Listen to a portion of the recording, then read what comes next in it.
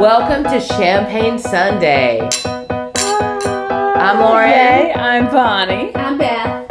And we're going to talk about life After divorce. And living The best life. and the life you love. Yes, living the life you love on that other side. Cheers. Cheers. Welcome. In this new life that we have found ourselves in, what does balance look like to you? That's a good one. I think that's good. Does I that think will we be able to everybody fit that wants in? balance. You Yeah. crave it, but maybe it's not so easy if you have to think about it, like your example. Yeah, or like even knowing what that means anymore. Well, Right. or realizing when you're completely out of whack. Yeah. Exactly. When you're Because unbalanced, how do you? So many times I feel like people talk about work-life balance in terms of being with a partner, like in terms of being with a full-time partner. But it's and when easier you're to not, have work-life balance when you're with a partner because you have somebody to pick up your slack. right. Well, But and you when have you're somebody else alone, to you don't focus have on. You that. can rely When on you're it. alone, you I don't mean, have like- somebody picking up slack. You're doing everything. You know, for instance, I do theater. Well, for the longest time, when I would have late night rehearsals, and I mean, you know, my job requires me to be at my workplace until like 12 at night, 1 o'clock in the morning sometimes. Yeah. Well, in the past, you know, I would have somebody there to keep my child until I got home. Mm-hmm. And that doesn't exist anymore. So when I have my child now, when I have to be at work till 1 o'clock, I have to figure that out. Right. And luckily, so far, it's been, you know, fine. But this is just the very beginning, so I'm sure I'm going to encounter, you know, issues there at some point. But, like, I'm going to have to figure that out. That's just one of the things it means not to have a partner when you're trying to figure out that work-life balance. So. Or when I was in a relationship, I found that I was spending more time looking forward, looking into the future, and all of this energy on this relationship and not balancing everything else that was going on in my life. But didn't realize it at the time. Right. Mm-hmm. And I think not just in relationship perspective, because I have done the relationship thing where I wanted to spend every weekend, every available minute with the person that I wanted to be with. So I would, you know, find, you know, every other weekend my child would go to her dad's, but in the meantime weekend I would have to figure out what I was going to do with the child so that I could see this person. But Mm-hmm. as far as work though, now I feel like I'm so work oriented now that I don't really have anybody in a relationship that I spend way too much time doing work things, and maybe like my house suffers. You know, my house suffers. Housework is the first thing to go. I still me give too. attention to my child because I have to feed her, I have to get her places, I have to have, you know, whatever she needs for her uniform, for cheer, for, you know, all the extracurricular activities, making sure all that's done. But I feel like now that I don't have a partner, my work gets the majority of my attention. Mm-hmm. Besides my child. I mean, it's a struggle between my child and my work. My child and my work. But, you know, like you said, if I'm not going to be there and I'm traveling, I have to figure out who's going to pick her up or Mhm. what she's going to do after school. Summer's hard to figure out what they're doing. And as far as balance Oh, goes, summer is so. Yeah. Summer's the worst, especially when they can't like stay at home alone. Right. yeah, I've got all the old kids, so it Yeah. doesn't. But you know, balance is it's children, it's our social life, which Champagne Sundays Okay, has been really yes. big for me to keep me social. Me too. Work, Mhm. spiritual life. I mean, Yes. we have got all of these areas, and for us, a big part of what we have to balance is also time to be creative. You're fortunate, Lauren, Yeah, because you that's can what I be do for a creative. living. That is your Right. job to be creative. Right. Yeah. And Beth and I are having to figure out how to make sure that that it's not being pushed to the wayside all the time. Mhm. Because Right. as a creative person, if you're not being creative, Mm-hmm. then you feel kind of lost. Like Well, things I feel don't like feel I'm right. completely out of balance. If I don't stitch, I know it sounds crazy, but if I don't stitch, even if it's sinking one stitch in a day. Mm-hmm. If I don't stitch, the days that I don't stitch, something is off. Like it just throws everything off. And, I put my painting aside to stitch and to work. Working my kid. Well, we talked about this a little bit earlier, but if you don't see a therapist, I think we probably all do. But we all are definitely pro getting help. I will never not see my therapist. It just sets me right every time I go. But this latest time that I saw her, we talked about how my life right now needs to be a sunshine with different rays, and that the different rays are the different aspects, like you were talking about, that you have your boyfriend, you have your kid, you have your job, and then your activities, your friends that you haven't seen in a long time, or that you neglected those relationships because of everything else that was going haywire in your life, to reach back out and make sure those are being cultivated. And then things like health and wellness, and your home, and making it, all of those have to be equally established. You can't give a whole lot more to one than you're giving to another, or your life just gets crazy. And I'm really bad about that, about not doing some of those things. Well, I think when you're in the middle of chaos at the end of your marriage and the divorce, and you're waiting through your separation, and you're waiting for your court date, and you're waiting for your deposition, and and it's so much waiting. It's really hard to stay focused on yourself. It's like purgatory. And your health. Yeah. And eating right, and walking, or whatever you're doing, working out. And then also, that as Southern women, we're taught to put everybody else ahead of ourselves. Right. So that's a very hard cultural norm to go against. And, that's probably one of my worst things. I would rather do something for somebody else than to realize that, hey, I might need a little help, and I might need, asking for help. Asking for help is a big one. I can't.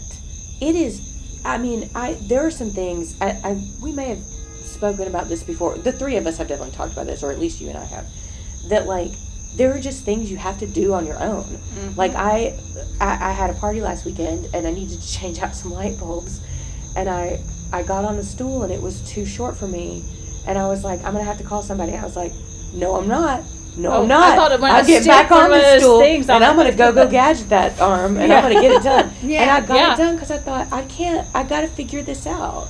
So that, anyway, that was. But I think it's also. But sometimes you do. Sometimes you have to. You have to have your community. You have to put yourself first. My that's grandmother, the hardest when I was thing. becoming a nurse, my grandmother, who was a hillbilly from Tennessee, used to tell me, you can't nurse somebody else if you're not taking care of yourself first. Mm-hmm. And, when I was young, I thought, that's ridiculous. But as I get older, I realize that's so wise. As a single mom, if you do not take care of your health, and you do not do some things for your health, well-being, sanity, those things that make you feel like a person, like a true person, mm-hmm. and then you can't take care of your kids. No. You can't be good at your job. You can't help other people.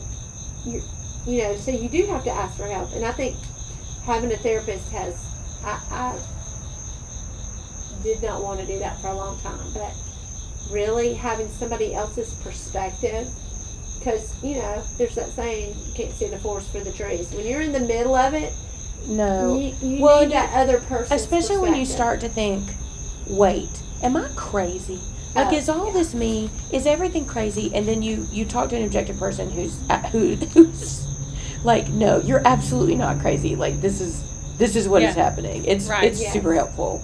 I think a lot of women get stuck in that. Yeah. And I think a lot of certain types of men will make you feel like you're crazy so that they don't have to admit that they've had a girlfriend or done anything or spent your money or, the marital money or any of that, or had a drink when they weren't supposed to, or hiding stuff.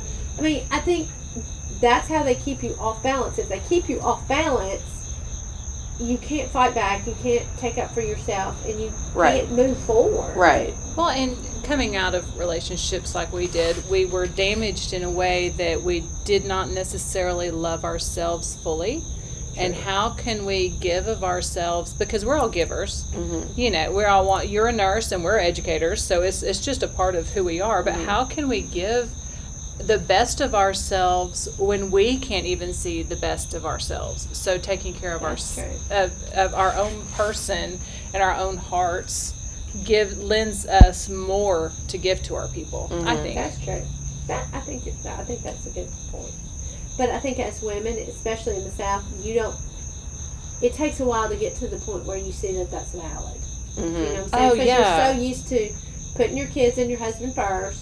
Well, and that was a huge career distraction. first. And that was a huge distraction for me. I didn't want to see what was going on in my house. I did not want to have to acknowledge my alcoholic husband. I don't know if it's women in general or if it's specific to Southern women, but I think, at least I am, pretty quick to go, what am I doing wrong? What's the matter with me? Yes. Exactly. Like, what can I be How did I fixing? lead to this problem? When people who I've been with in the past certainly don't have that kind of self-reflection, you know. Well, that's okay. Now, is everybody familiar with Twilight? You know, my Yeah, librarian. yeah, He goes, yeah. And Edward is so astonished that he sits there and tells Bella he can hear everybody else's thoughts, and she's like, well, what's wrong with me that you can't hear mine? And he's like, wait, I just tell you I'm a freak vampire who can hear thoughts, and you want to know what's wrong with you? We are the what's wrong with me when people are throwing the fact that they've got issues in our face. We look at ourselves and go, what's wrong with me? And so that I have always thought that scene was very reflective. Yeah, Subject. it's true. That could be a whole nother podcast. Yes. Well, all right, so your rays of sunshine. So are they supposed to all be equal, even? Yes, they're supposed to be even. It's So you're supposed to balance. It's It's not not a just so percentage. one It's ray supposed is to be not supposed to be everything. humongous half your So sun. part of my assignment before my next session is to make my rays and fill in my blanks. Okay. There you go. And now I have been much more cognizant of it since we articulated it. But I am going Well, I think to we all actually should make a sunshine and fill in I am our actually blanks. going to make a physical sunshine. That's cool. I think All that right. is cool. All right. So well, we need to know what are your rays. that's true. We'd have to define. Yeah, but I swear I make that list 2 or 3 times every year. The list of how am I going to improve my health? How am I going to improve my mental health? What am I doing to improve my spiritual health? How am I being a better mother? How am I being a better friend? Like I go through all of how am I being creative? What am I doing with my money? How am I taking care of my house? Like I've got like 7 or 8 areas that I'm always looking at going, what am I doing I think for me, because I'm not someone who has a lot of downtime. That's really true. not. No, you really. But when I have a lot of downtime, I have a lot of it. And right now, I'm kind of in that moment of downtime between big projects. And it does make me go, okay, because I'm not a time waster and I'm not a sitter. Right. Generally, I'm on my feet a lot and I'm doing things. It does make me go, what am I doing with my day? Like, what kind of things am I going to devote my time to today, you know? So, and it helps but for me, like, I can get sucked into things like watching television or like playing the piano or something like that. It can feel like a waste of time when really, no, it's not. That's part of what my creativity and my artistry is about. So I think that as being yet. a creative person, we all have to have some dormant Yeah. downtime so that then we can burst forth again and with this creativity. that's okay for that to be one of those rays. So yeah, well, I think scheduling things is also very helpful. Because we have, like, if I know I can count on Sundays, it's just the rare Sunday that one of us can't make it. Right. That we have to cancel. But I can count on us being together on Sundays. Well, I can count on church always happening on Sundays as well. I can count, having other friends that we schedule once a month dinners with. So part of, if I can schedule my week and set reminders, then I feel like I can hit more rays. yeah. And make sure I'm hitting my rays. Yeah. I am the kind of personality type that overscheduling stresses me out, but I recognize that I have to because I'm a mom. Yeah. And more than anything else, that's what that's what dictates my schedule. That's true. That's true, what 'cause he you have has a to little. do and when. Yeah. Yeah. So I miss having a little. But that's all right. Next schedule for me. All right. Anything else to add? Are we done? Thank y'all for joining us for Champagne Sunday. See you next week, See you next girls. week. Yeah, cheers. Have a good week. Cheers. Yes. Cheers.